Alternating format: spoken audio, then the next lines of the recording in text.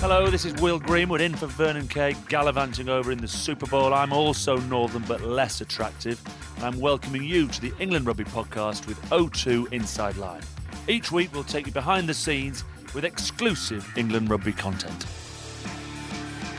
We're at England's training centre at Pennyhill Park in the aftermath of a win against Italy in the Six Nations, and I'm delighted to say that I'm joined by one of England's 5 try scorers in Rome. I was screaming for it, so he did tell me after that he was going to dummy and go and try and get his hat-trick. But he thought he better not, and it was quite a nice little moment for him to pop up over the shoulder and let me go in the corner. Yes, this week we get the inside line on Jack Nowell. The Rat's Tail a couple of years back probably was a bit of a bet. A lot of people would say, why have you got that? Well, the more and more people would say it's hideous, get rid of it, the longer I'd want to keep it. As well as our featured interview, Danny Kerr is the latest player to lay down his 3 tracks. I got to sing Never Forget We'll Take That, which was to a sold-out O2 Arena, which was pretty cool. And double try-scoring wonder boy Anthony Watson answers fans' questions in From the Blue Room. As a young player, the toughest player I played against was David Lemmy.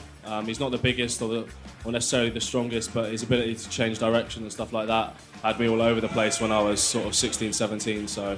I learned a lot from playing against him. I'm Will Greenwood, and this is the England Rugby podcast with O2 Inside Line. Well, Jack, thanks for joining us. Before we get to the performance on Saturday, talk to me about standing in your underpants in a change room with Daniel Craig. It was a bit of a surprise, wasn't it, to see him in the change room after. It's pretty cool. A little bit starstruck to see someone like that come in, but it's quite nice for him to pop in and let's have a photo of him and just say well done for the game and how much he enjoyed watching us. So it was a pretty cool moment. In terms of pretty cool moments, it was a pretty cool day for the Exeter Chiefs and the guys and individual performances within a collective effort. Yes, definitely. It's just like Sam Simmonds, obviously everyone knows how well he played, but Alec Hepburn getting his first cap, Harry Williams playing and coming and doing so well off the bench. It's quite special to have 4. I think that's the most Chiefs we've ever had on the field at one stage. So to get a win out there as well, and like we said, Sam Simmonds, how well he played, picking up 2 tries, and just showing what he's done all year for Chiefs and him showing that he can do it on the bigger stage as well. In terms of pre-calls, did you say I'm on your shoulder, lift it, looked back to sort of Tim Hoare and David Campese 1991 World Cup in Dublin, that looked like? Nothing, or just off the cuff? Off the cuff. I was screaming for it, so he did tell me after that he was going to dummy and go and try and get his hat-trick. But he thought he better not, and it was quite a nice little moment for him to pop up over the shoulder and let me go in the corner. When I watch you play, you look like just an extraordinary natural rugby player in and around floating. If we go back to your early rugby days, was it always rugby? No, far from it, to be honest. When I was younger, I didn't really used to enjoy rugby. My mum and dad used to take me down because they thought I would enjoy it. Really didn't like it. Would probably stand by my mum and dad's legs crying for the first month or so of being down there. Just the fact I didn't want to join in. I didn't want like anything new. You shy, or was it just the fear of change? Probably the fear of change, to be honest. I wasn't a shy person, but I had a lot of energy as a kid, and that's the reason they thought, well, let's try with a bit of rugby. But I think it was a couple of months in, decided to join in. Which club are we at this stage? I was down at the Penzance Newlyn Pirates. Yeah. With our coach Nicky Brooks, one of my best friends, childhood friends as well. His dad, he took us along I think I was about 16 when I stopped playing there. And, he just made it very chilled out. It wasn't very serious for us. He took us on tours to Italy and places like this with our family and all the boys, and myself and Luke Cowan-Dickey. Yeah. We've played together since we were 5 in that team. So, he made it very chilled for us, very relaxed. And, we just enjoyed playing. And, it wasn't until a couple of seasons in when I really did start enjoying it.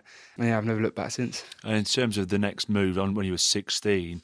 Did someone spot you? Did they say, come along for an academy day? Where did you head to at 16? I headed to Truro College. When you dumped your original schoolboy mates and said, I'm off for something better. I headed up to Truro College, again, not thinking that I was going to do rugby for a career. What were you studying at Truro? I was just sport. I loved sport. I loved swimming. I loved, typical all-round sports. I loved everything.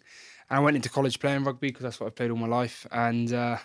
I was 16 and I spoke to Exeter Chiefs, and the club just got promoted to the Premiership, or the year before they got promoted to the Premiership, and said, look, we want you to come and have a second team game against the Cornish All Blacks at the time, Launceston. Yeah. But I remember my mum and dad having to come along with me and signing a piece of paper to allow me to play for them because it was men's rugby at the time. Huge signing-on fee. Bucketfuls of cash in a briefcase. A Mars bar in the car on the way home, I think I got. And then I played that game, and then Exeter actually mentioned to me, we think it would benefit you to play rugby for the men full time. Yeah. And that's when they mentioned Red Roof to me, and I had a few mates that played for them. Hellfire Corner. Red Roof. My dad talks about the county final in 1963. Winning in Red Roof is the greatest thing ever. Yeah, it's a very tough place to go. Is it that steep? He says there's Hellfire Corner. Is it literally a hill and you just get buried? It's not. Is he making it up? He's making it up. It's not that steep. He's having it, man.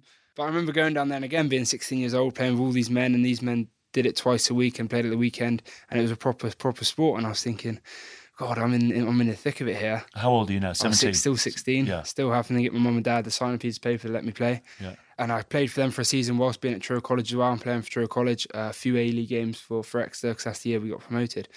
And it wasn't until after that season where Exeter kind of came to me and said, look, last year of college now, if you put your head down a bit and knuckle on, you potentially could have a contract waiting for you at the end of it, and you could come and play for us after. So, and even then, were you studying for an actual degree or a BTEC I was on a BTEC course. Yeah, I was on a sports science course, and again, still not really knowing what I was going to do. Did you ever finish the course? I did finish the course. I actually finished the course at Exeter Chiefs in the doctor's room. Right. Robin Cowlin, our academy manager, used to make me sit down in the doctor's room and finish my work before I go out and train with the boys. Oh, fantastic. He used to come and check up on me. You talk about being a sports nut, so I'm sort of doing the numbers in my head that you must have been born in the early 90s, something like that. 93, yeah. 93. So you're hitting 7 or 8 when I first started to remember sports. So 2001, 2002, who are your heroes? Name me your top 3 sporting icons growing up. Again, I didn't really watch a lot of sport. Probably the one person that does stick out to me is Jason Robinson when I was a kid. Yeah. Obviously, I used to watch a bit of rugby with my dad, and I just remember him being on the TV. I used to support Sale Sharks. I used to play cribbage in this chair with Jason Robinson, eh?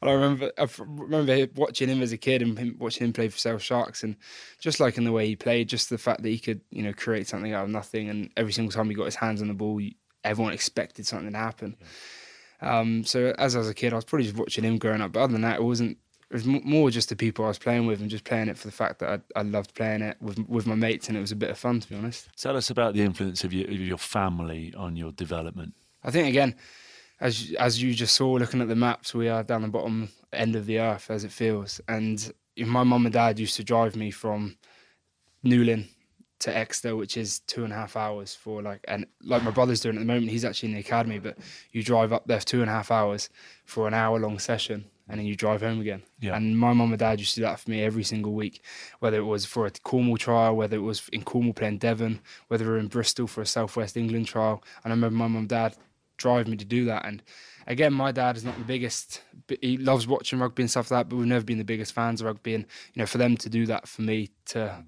let me live my dream, is obviously pretty nice of them to do that. And because they came sort of from outside the top end of the rugby world, does that mean they went and sat there quietly and read their paper, allowed it to happen, or were they in the coach's ear, or were they in your ear? Not from the coach's ear, not in my ear, but I think I could probably hit my mum, one of those ladies that would sit back and watch. Well done, Jack, you've always played very well, you've done well. Whereas my dad, quite often you could hear him in the stand shouting, quite often not agreeing with the referee. But again, I always say, Dad, you don't know a lot about rugby, so he probably is right at this stage at the moment. But, after I've played, whether I played badly, whether I played well, it'd always be the same, it'd always be well done. On to the next thing, and kind of that's how I've always pursued my career, to be honest. And do you remember a particular moment when you were injured where Mum gave you a cuddle, or Dad picked you up, or Dad kept your feet on the ground when you started to take off? To be honest, they are probably the people that keep me grounded the most. Every single time I go home, you obviously get the first 1 or 2 questions about how's rugby, how's your body. But then other than that, it's kind of swept under the rug, and it's just as normal, as if I've never been away, as if we've always lived at home. So I think it's probably down to them the way I am. I think due to injuries and things like that, I've been injured quite a bit. But again, my mum and dad are always in a position to help me. But it's definitely down to them, the reason why I am, and the reason why I find it so easy to switch off as well. Hi, I'm Nolly Waterman, and you're listening to the England Rugby Podcast with O2 Inside Line, available on Apple Podcasts, Acast, Spotify, TuneIn, Deezer, and Google Play.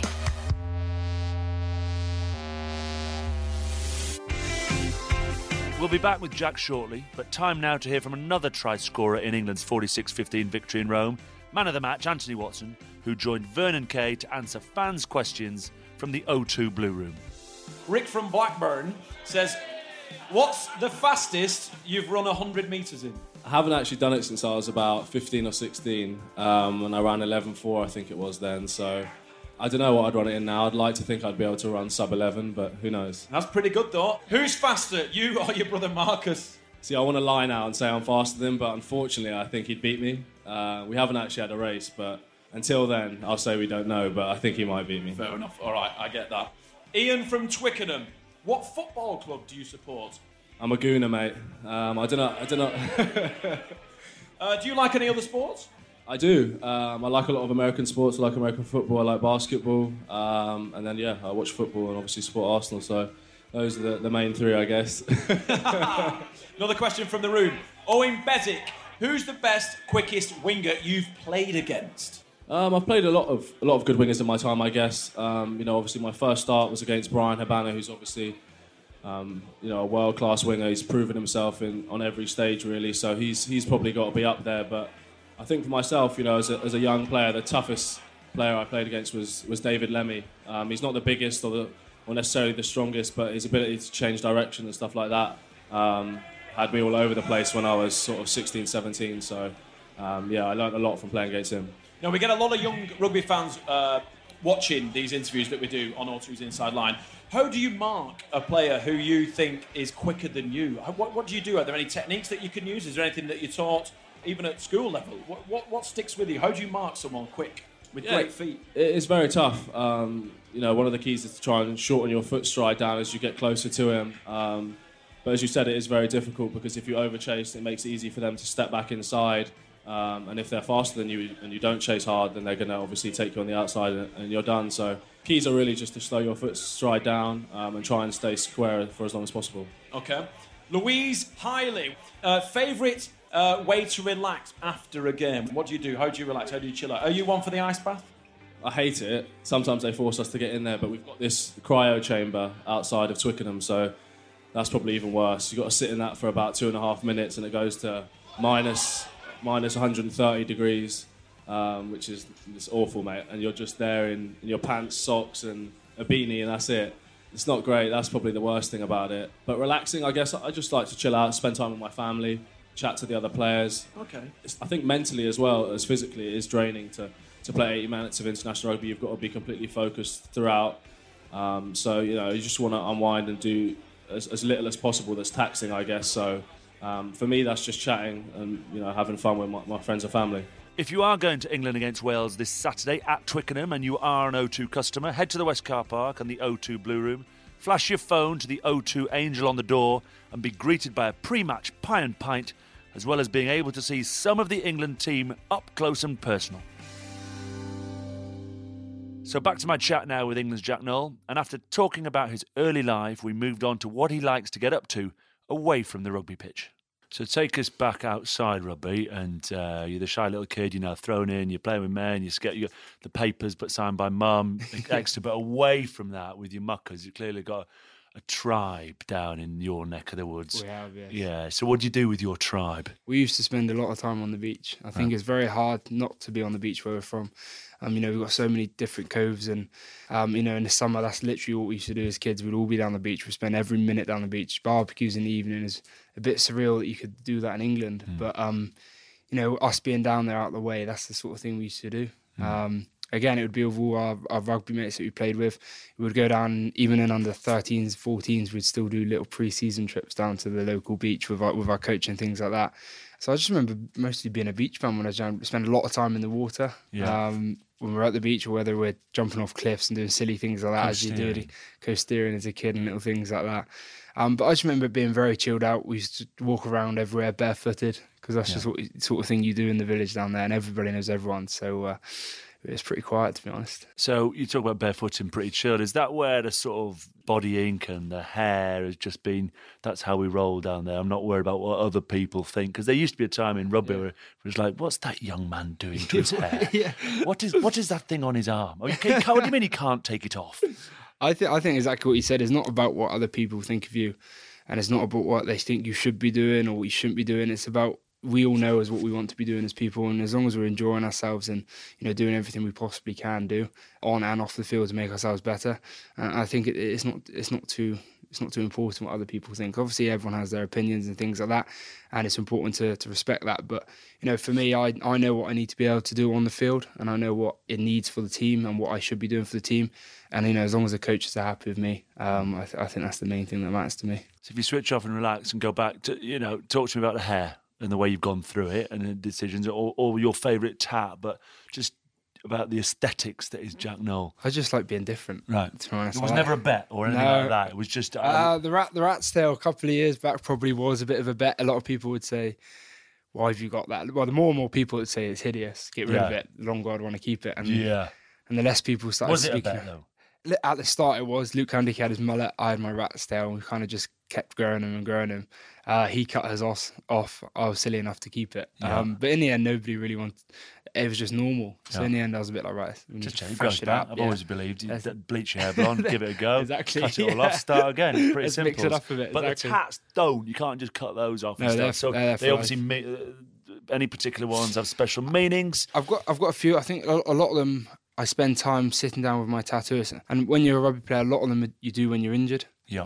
So you obviously have a lot of time when you're off the field as well. So I spend a lot of time with my tattooist sitting down, working out what would look good, what would go well with me. Name check the tattooist. Who's this ledge? Matt Butler. He's recently just moved to Spain as well. Right. So he's. So do you have to go to Spain? I'm going to have to fly out to Spain, which is going to be a great shame to go out there for a couple of days, isn't it?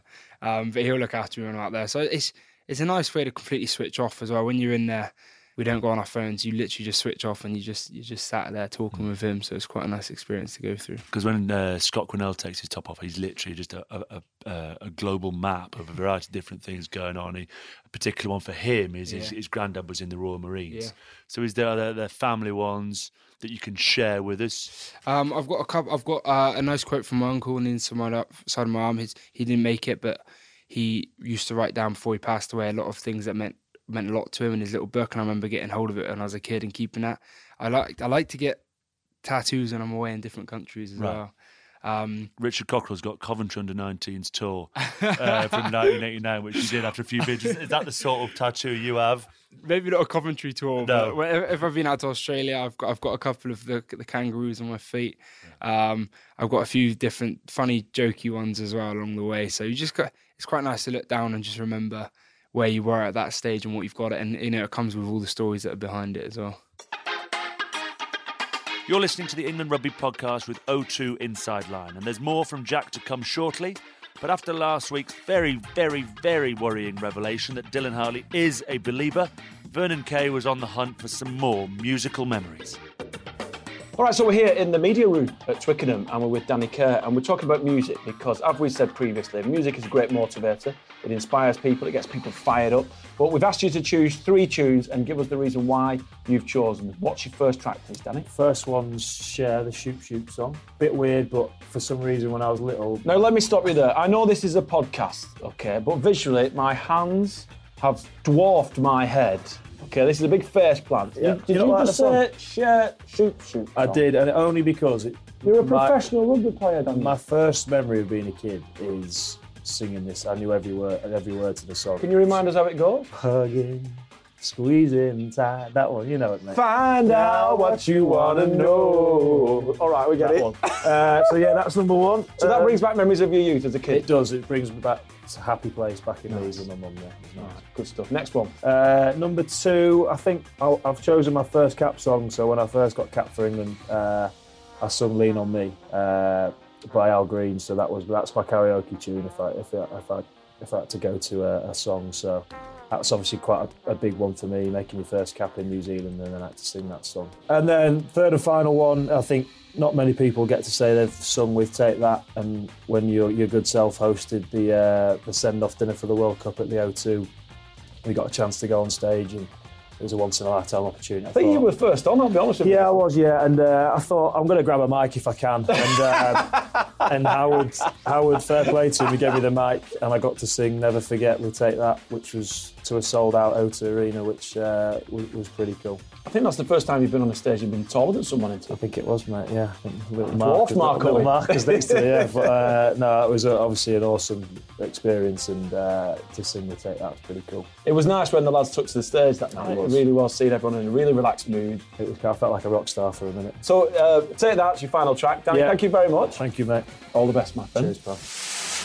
Hi, this is Jonathan Joseph, and you're listening to the England Rugby Podcast with O2 Inside Line. Subscribe on iTunes or at englandrugby.com. Yes, JJ, and if you haven't already listened to last week's podcast with England Centre, head to Apple Podcasts or wherever you get your podcast from. But now it's time for part 3 of our chat with Jack. So if we fast forward back to the rugby and the top end rugby, just a quick line on how well things are going at Exeter Chiefs from a collective. We're in a much better position than we were last year. Obviously we don't speak too much about it, but obviously the final was a massive thing for us. Probably taking it back to the year before where we actually lost the final, and we didn't realise how far we come as a club, and probably until the second half of the game where we actually started playing the way we played. We messed around in that first half doing things we didn't normally do as a squad, but it wasn't until the second half of the season when we came through. I think we were at 8th or something. And I remember Jeff Barlin actually... You started the season terribly. Awfully, yeah. And I remember Jeff Barlin actually sitting down, and we were in a team meeting, just the players, and he literally said, look, I didn't sign for the Chiefs thinking that this was what we were about. I watched you last year in the final. I saw what you were about as a team, and this isn't what we do. And he was dead right at the time. That's what we weren't about as a Chief. We weren't playing rugby we normally played, and I think from then we didn't lose a game until this year now. But it wasn't until that actual team talk where we did get our head down. We didn't change too much because we weren't playing bad. It was just little things where we weren't going out there to win the year. We're going out there to win each and every single game, and that's obviously a bit like what we do here. And it obviously worked very well for us. And definitely this year in the final when we won it. The year before there's a lot of boys sat on the bus videoing the fans walking in. And you could kind of tell we weren't quite ready for that game. Whereas this year, I remember sitting on the bus, everyone had their headphones on, and we were never going to lose that game. Even when we were in extra time, 90, 100 minutes of playing rugby and baking hot conditions, we were still dominant in that game. We were still in the Wasps 22, and there wasn't a disbelief that we weren't going to win that game. And we went and won it. And you went and won it. And in terms of that feeling in Exeter, you clearly developed there. Are you as confident now in an England shirt as you are in an Exeter shirt? Definitely. As an individual? I think definitely as an individual. I think that's probably down mostly to the coaches here. They always say you don't need to change anything when you're in an England shirt. Obviously, different team, different phase, different moves and things like that. But the way me personally, they want me to play is coming off my wing, playing off 9s and 10s, just get my hands on the ball as much as possible, not playing as a winger, but just playing as a general rugby player on the field. And obviously at the weekend when I came on, message came down from Eddie. He said, right, just go on the field, get your hands on the ball. I don't care where you are on the field, just get your hands on the ball. And to hear that coming from the boss gives you the green light to go off and just do what you normally do. So, Jack, you won your 24th cap on the weekend against Italy. You've now scored 12 tries. There must be a particular favourite. My favourite, obviously, your first try is always there. Obviously, Italy away, Mike Brown set me off of a midfield scrum.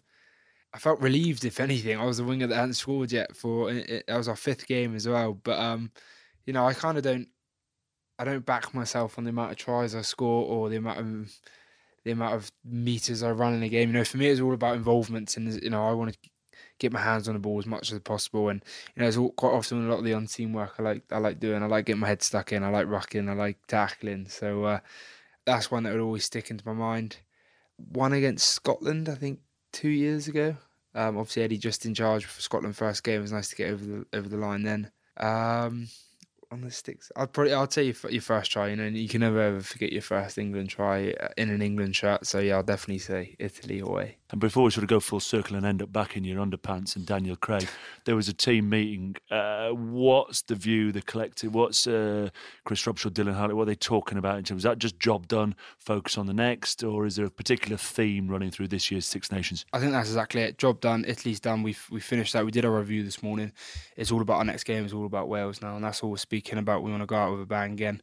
Carry on playing. Obviously, take the positives from them, but it's a new game, fresh start, and we go again this week. Brilliant. I've got about 10 quick-fire questions to fly through. One-word answers. Okay, ready for it? What's your favourite meal and which fantasy dinner guest would you like to share it with? A Nando's. Wow. Really? Probably. Yeah. Elvis Presley. Yeah. Shakira. Okay, if you could only hear one music track ever again, what would it be? I would like to go to an Aerosmith concert. Oh, but I could Any lay song. awake. Just it. That was my wedding song, one of those. What profession other than yours would you like to attempt? I'd like to be a professional surfer. I'd give that a go. Therefore, your favourite place on earth is probably somewhere near the coast. Which one? Cornwall. Who would play you in a movie? Daniel Craig. What? Good, nice. Back on him again. What are you bad at? What am I bad at? Probably singing. Scared of? Spiders, snakes, flying, You've turbulence. seen Lego Batman? He goes, I have seen snakes, Lego clowns, snake clowns. Everyone's afraid of snake clowns. And finally, who's the most famous person you have in your phone? Luke Cowan-Dickey. Ledge. Appreciate your time, Jack. Thank you very much, mate. kind. Cheers. Thank you. bud. My thanks to England's Jack Nowell, and loads to come next week, including Ben Teo and his best present ever. That's an easy one. I think it was back in 1996. It was the Jonah Lomu Rugby PlayStation game. Yeah. I mean, that for me, I mean, that's my childhood. That's my childhood, that game. So me and my brother played that a lot. You've been listening to the England Rugby Podcast with O2 Inside Line. Don't forget to check out the official England Rugby Facebook page for more content, and if you've got time, head to our iTunes page to review this podcast and help us climb those rankings. Thank you very much indeed. It's been a joy to step in for Vernon. See you next week.